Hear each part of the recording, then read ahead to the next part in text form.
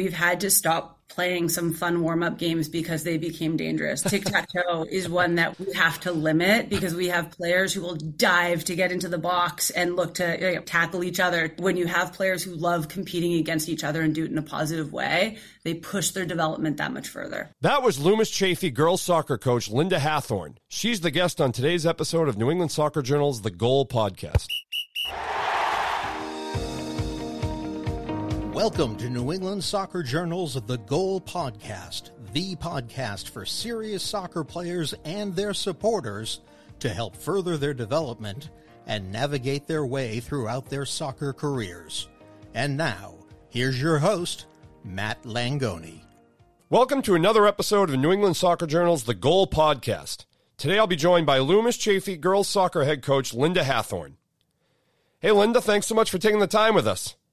Thank you for having me. Absolutely. You're a great guest to be here because your team, Loomis, is off to a great start to the season. We're about halfway through, 7 matches in.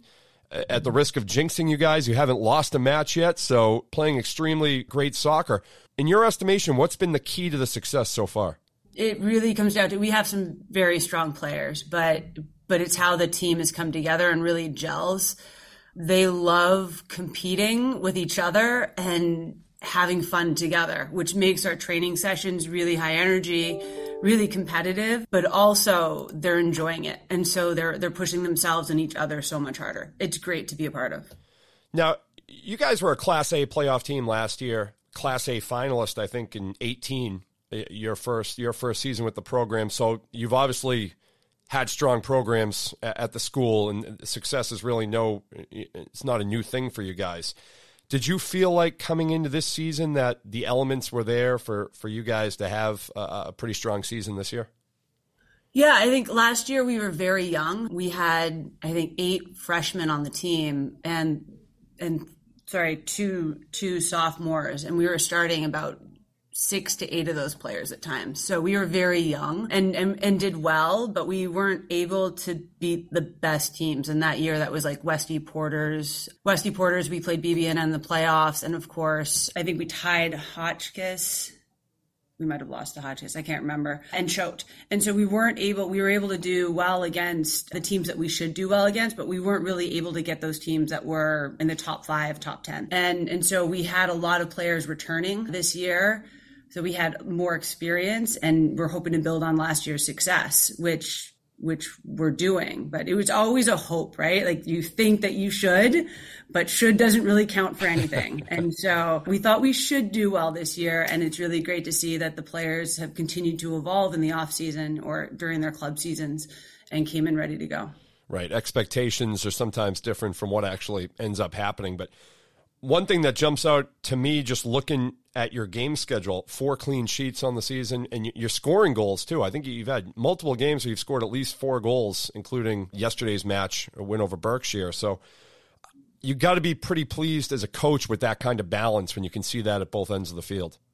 Yeah. Again, it comes down to the players work incredibly hard for each other. And so, right, team defending concepts, everybody tracks back. We get numbers behind the ball very well. We have great senior leadership in our back line with Sophia Prey, who's a second-year captain for us. And then the fact that we're able to put the ball in the back of the net, and it's different players doing it, right? We had 1 or 2 attacking threats last year, and this year we have 5.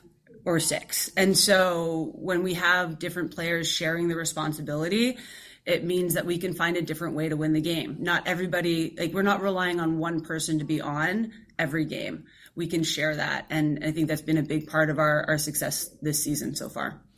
You mentioned Sophia, but are there some other players this year who have really taken another step forward individually? Some players who have really stood out so far and given you maybe even more than you thought you were going to get this year? I give a lot of credit to our captains, Sophia Prey being one of them, Sam Tischler, another one who is like the heart of our team. She pulls everybody together. Kelly Stepnowski is our third captain as a junior, and their work rate, their positivity, their way of building people up on and off the field. We have players who have really evolved over the course of their career. I would put Alex Rhodes as one, who's another center back, who is continuing to find her confidence in her play. Olivia Beauvoir as a fullback, who just is completely evolving in terms of capacity to get up and down the flank. Emma Grigorski is one who had a lot of success last year and is finding new ways to contribute on the field this year. I could go on about every single player on the team, which is the fun part, but I don't think you want to hear every single name be shouted out. But I could literally speak to every player and their evolution and what they're contributing this year. So it's nice to have a good team, but it's great to have the depth and the personalities we do.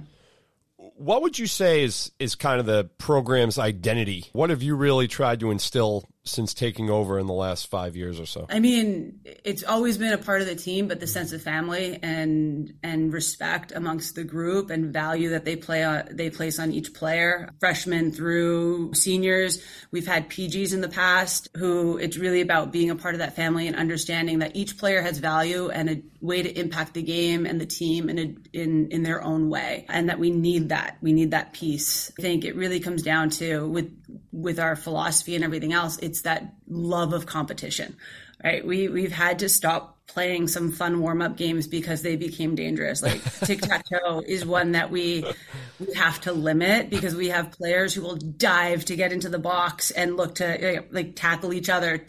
They love competing, and it's all good-natured and it's all fun. But when you have players who love competing against each other and do it in a positive way, they push their development that much further. Is that? So I was going to say, is that one of those things when you see players being that competitive with each other on the practice field and it's maybe getting a little out of hand? In the moment, you're like, all right, guys, knock it off. But then you go home and you're like, yeah, that was good. I like to see that from these players. I mean, we've definitely moved on from an exercise because it has gotten to the point where we have to be like, okay, this might go a little too far, but not in a bad way. Right. I mean, I think it's something to say if you have players who are competing so hard that you're saying we have to hold you back, and yet they're smiling and laughing through the whole thing, right? Like that says a lot about the camaraderie on the team. Right. In terms of the Founders League, always a great league. How has it been playing out this season, and kind of how did you expect it to play out? And are there some teams within the league that you think maybe might be more of a handful for you than maybe you thought 2 months ago?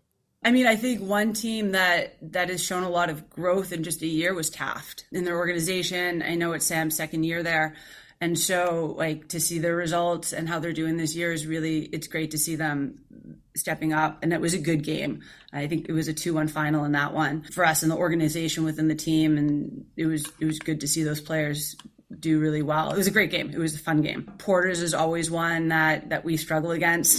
So that'll be a big matchup on, I think it's next Wednesday. And I know it's great to have the camaraderie amongst the coaches as well in the league. So we know each other pretty well. So to see like Porter's doing well. Westy, of course, Kelly's done a great job building that program, and the fact that they have Jillian back as a repeat junior, who's a cousin of one of our players, right? Like there's so much crossover that the Founders League has there's a lot of connections between the teams. And so like Berkshire's doing well. Hotch is off to a good start. Field's another one we always seem to struggle against. And so we still have some big matches ahead of us. What is it about a team like Porter's that just makes it such a matchup problem for you? You know what? It really comes down to just how connected our players are to their players. I've coached a good number of the players on the Porter's team when I was coaching club. Our players are teammates in their club seasons. And so I think when you add in that personal connection, that desire to not do badly. I don't want to say it's the desire to do well. I think it's the desire not to do badly or to do poorly. It adds pressure that doesn't need to be there. And then when we play tight, we don't play our best, right? We force things we wouldn't normally force. We make mistakes where we'd normally be very relaxed. And so that one, I think, is just more of a mental game for us where the matchup is there. I think it's always a good game, but they've very much been on the better end of that for the past few years. You were a great defensive player in your own right, and I wanted to get into kind of your playing career later on, but is a defensive brand of soccer what you prefer? Do you have a preferred style for your team? It's funny. I view for us, I've always loved the idea of we defend so we can attack, right? Like nobody likes to defend. You do it to get the ball back. And so having this mindset of the better our defense is, the better our attack will be out of it, right? The more organized we are, the more disciplined we are, we'll put ourselves in better situations to attack out of it. So maybe a bit of the defensive minded there, but it's always with the intent of going forward and scoring goals. And so I think that's like the main core of the philosophy when it comes to defending. And the players have bought in, which is great. New England Soccer Journal's The Goal will return after this. Hey, here's a great new idea in fundraising. Soccerhead's New England Comedy Fundraisers. This is better than a stand-up show. It's an event that your community will never forget. You'll get soccer-themed comedy with Paul Nardizzi, who has been on Conan O'Brien, and Nessun Comedy All-Stars, along with Dave Radigan from Sirius Radio Comedy, and Jim Roberti. There will also be giveaways and all sorts of extras. Want to make money for your soccer club and have fun while doing it? Email the guys at soccerheadsnewengland@gmail.com. That's soccerheadsnewengland@gmail.com. Are you serious about playing your sport in college? Do you need a flexible education that allows you to maintain your practice and competition schedules while also preparing you to succeed at the next level? You should check out the University of Nebraska High School. UNHS is accredited and offers more than 100 online courses, including NCAA-approved courses to protect your academic eligibility. Students could earn a UNHS diploma or take a single course for transfer credit. Courses are college prep, self-paced, and available 24/7, 365. Enroll anytime and take up to a year to complete a course. Visit highschool.nebraska.edu today. Looking to keep up with all the latest news and information on New England soccer? New England Soccer Journal and AnySoccerJournal.com are the premier resources for information and inspiration on the New England soccer scene. Have every issue of New England Soccer Journal, the magazine, delivered to your home or office. And don't forget to stay in the game every day with a digital subscription to AnySoccerJournal.com to receive soccer coverage on clubs, college commits, prep and high school, Division 1, 2, and 3 colleges, showcases, rankings, and so much more. Get in the game and behind the scenes now by going to AnySoccerJournal.com. Just click on the subscribe button and start the subscription that is right for you today. New England Soccer Journal is a Siemens Media publication. Siemens Media. Inspiring. Informative. Insightful.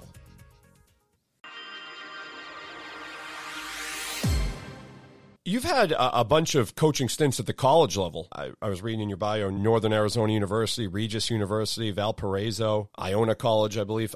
How does it differ coaching at that level to then going to the prep level and coaching there? Well, I mean, it's a different age group for sure. Where they are in their development is a little different. I view high school soccer, prep soccer as a very high level, but a place where the players can have a little bit more freedom to figure out who they are, where there's less pressure. So less pressure than their club environment, maybe, because that's where primary recruiting is coming out. We get recruited out of prep for sure, but like the major tournament in the recruiting cycle, because fall and high school and soccer and college soccer are in the same season, that what they do here in like during their fall is what sets them up for their for their club season. So I like to give players a lot of freedom here where I wouldn't necessarily have had the players have that much freedom at the college level. It would have been more structured. It would have been more like really roles and responsibilities, where here it's let's see what you can do, right? Have the freedom to try that run, have the freedom to take that shot, have the freedom to close the gap a little bit, like cheat a little bit in terms of your positioning. Like, can you get away with that? Are you quick enough to play more aggressive? And give them that freedom so that when they do go to their club seasons, they have a little bit more confidence in where their actual skill set lies. Is that a difficult adjustment for a coach to go from one level to another level and one age group to another age group? Yeah, it's definitely an adjustment. It's learning what is the demographic you're working with and how can you best serve them as a coach. And I will fully admit, like, it took me a couple years to figure that out. Right, we were good our first year. We had a great season, but it was very structured, right? And I, looking back and reflecting on it, I think yes, we had success because of that season, but I don't know if the development of the players was as strong as it could have been because it was so structured. And so like that, I think is a point of growth, is like, this is really competitive. We love winning, but that's not the primary goal, right? The goal is to develop and have fun and build the passion for the sport so that when they go on to their club seasons, to college, they've learned who they are within the game and have confidence in that so that they can continue to. We touched on it earlier, but you were a great player yourself growing up in Canada and then playing at Maine, America East Defensive Player of the Year there, and then spending time with the Canadian women's national team. What can you take from your personal journey that you learned along the way that kind of translates to coaching? How much does that aid in what you're trying to get across to your players? I mean, a lot. I think more so off the field than even on the field. It's everybody is second to somebody else, right? Like there's always going to be somebody better eventually. It's a tough lesson to learn, yeah. and you can be a great player and still not be a starter. And you can be a great player and not have the type of impact that maybe you want to have. And there's a big difference between I think the shoulds and coulds, right? Like what should happen, we usually get caught on that of what should happen, but there's a lot of coulds. Like that could have happened, it didn't, but that doesn't mean that it should have. And finding ways to stay out of, right? So staying out of stress, like we should beat that team is very different than we could have beat that team. And how do we stay in that space? But I think the biggest one is just understanding and being able to relate to players when they're struggling a little bit because it's not going the way they want it to, right? Like I was a starter on most teams and a captain on most teams up until I made the national team. And there I was very much questioning whether I was going to dress, right? And that's a big mental adjustment of going from being the player to earning my spot within a group. How did you settle on Maine when it was time to choose a college? It was the offer I got. I'm not going to lie. I played up 2 years in my age group. So I was a 16-year-old playing on the 18s. And so I didn't get recruited as many of my peers did. Maine ended up being the best spot for me because I had the freedom to be the player I wanted to be and had a really phenomenal career there and a good relationship with my coach, who I ended up then going back and being an assistant with him later on with Scott Atherley, which was it was a great relationship, and I learned a lot there. So that's how I ended up at Maine. It was the first and best offer, and I jumped. So, I mean, coming from Canada, the cold weather wasn't any issue for you going to Maine. I mean, that was not a hard transition for you. But would you have liked, if you went back to it, were you someone who was like, man, I'd like to go to a warm weather climate for college? Were you ever at all thinking that, or I mean, you mentioned it was the only offer you got, but were you in the back of your mind, you're like, it'd be nice to play in like the South somewhere or something like that? You know what? You don't know what you don't know. And so we didn't really play anywhere South. So it was never a thought. I will say though, now in like reflecting back, and to some of like the cold games where we literally had to paint the lines blue over the snow. Yeah, some warm weather would have been great. How about your experience with the national team? What was that like? And you kind of touched on how humbling that can be when you're a great player surrounded by 20 other great players or whatnot. So what was that experience like for you? Is that kind of like your fondest memories of your playing? I don't know if they're the fondest memories of my playing career, just because for me, it's always been about the people and my teammates. Yeah. And I played semi-pro in Ottawa every summer. And that was a great experience where I had really competitive players. We did really well. And I think that's when I look at fondest memories of playing, that was probably there. What I take from the national team is the learning what it is to be a pro, right? Like I roomed with Charmaine Hooper, who was at that point the best player in Canada, right? Christine Sinclair is a year younger than me. So she was on the team and doing great, but like the kind of staple of that team were Andrea Neal, Silvana Bertini, Charmaine Hooper, and I roomed with Charmaine.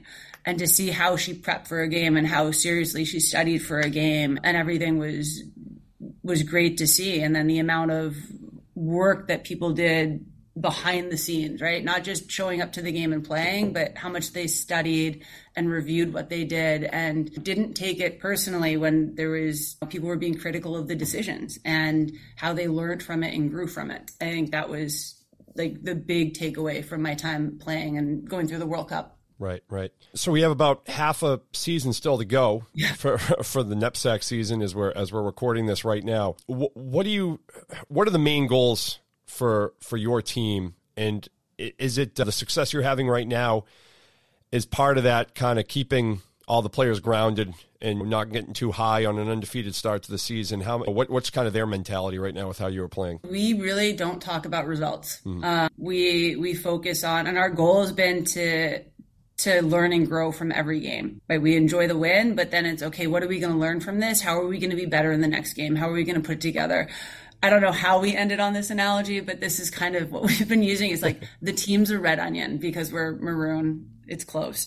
And we've just been peeling away layers of it. And so it's, where are we going to be at the end of that? Like at the core, what will we be at the end of the season? And so we still have a lot of growth that can happen with our team, which is really exciting. I think we've started to see our potential and are excited by it, but we definitely have a lot to refine. And so from game to game, the goal is to expand on something we did. Not everything, because we can't be like, perfection doesn't exist. So it's to expand on something that we wanted to be better with from the previous game. Who gets credit for that red onion analogy? Who came up with that one? I think I was speaking with one of our captains, Kelly Stepnowski. And I don't know how we ended up there, but I want to say it was somehow with Kelly that we ended up on the red onion. I might have said onion, and she goes, well, it has to be red. Sometimes you got to dig deep into the coaching analogies. That's keeps things fresh every year. I mean, they don't always make sense. As long as everyone's buying in, it doesn't matter. Are there any matches coming forward late October, early November that you guys are circling on the calendar? I mean, I think Deerfield will actually be one because it's we all go to Deerfield on that day. Football is going to be there. It's a really big emotional game. I don't know if it falls on their family weekend this year, but it usually falls on family weekend. So that always ends up being a really tough environment to play in. Then it's followed by, we have like Porters and Suffield and Hotchkiss. Like we have like each game for us, I think is another big one to prepare for, but we don't have a light season or a schedule. But I think really coming up, it's those three next game: Deerfield, into Porters, into Suffield. Right. Because Suffield is our family weekend, so it's always an emotional game, and being able to stay in a level mind is challenging. Right. And Suffield was a finalist last year, right? In Class B, or did they win Class B? They won it. They won it. That's right. They won Class B last year. We lost to them last year. And we were at their place, which is always it's a tough place to play. So happy to have them in our environment this year, but that's always a good game, and they're having a good season again this year. Right. What's the best road game? What's the best environment you play on the road? What field do you guys really like to go to? Oh, I mean, there's a few. Yeah. I'm trying to think of Westy is a great one. Choate has that brand new facility, so that was great. I mean, there weren't many people at that game this year, but it's a great field. Yeah. It'll be to be perfectly honest, it's been 4 years since we've traveled many places, right? I'm trying to remember the NMH field because we haven't been there due to COVID in such a long time, right? We haven't been down to Greenwich in quite a while, and we have them coming up again. And so, right, I'm just thinking back to the recent ones that are local that I get to see a lot more. Yeah. No, I mean, it's funny because I asked that question to a lot of coaches, and that's kind of the same answer. There's just so many good venues to go play and so many great fields. I know even up in New Hampshire, I don't know if Brewster Academy supposedly has a great field too up on the lake up there. Apparently, that's a really good venue. Sure, too, so. It's beautiful up there. I haven't been there. Yeah, but hey, I want to thank you again for the time. This was great today, and best of luck going forward. I know there's still a lot of season to be played, and we were talking about jinxes, so hopefully this doesn't set the team off in the wrong motion here. But I definitely appreciate you joining us. Well, thank you for having me, and I'm definitely knocking all of the wood that I see, so that we're not jinxed. We just want to keep it going. Probably a smart idea. Thanks again to Linda Hathorn for joining the podcast. I'm Matt Langoni. Thanks for listening. New England Soccer Journal's The Goal podcast is produced by David Yaz and is a Siemens Media production. You've been listening to New England Soccer Journal's The Goal podcast. Don't forget to rate, review, and subscribe wherever you listen to our podcast. Or visit anysoccerjournal.com/podcast. Siemens Media. Inspiring, informative, insightful.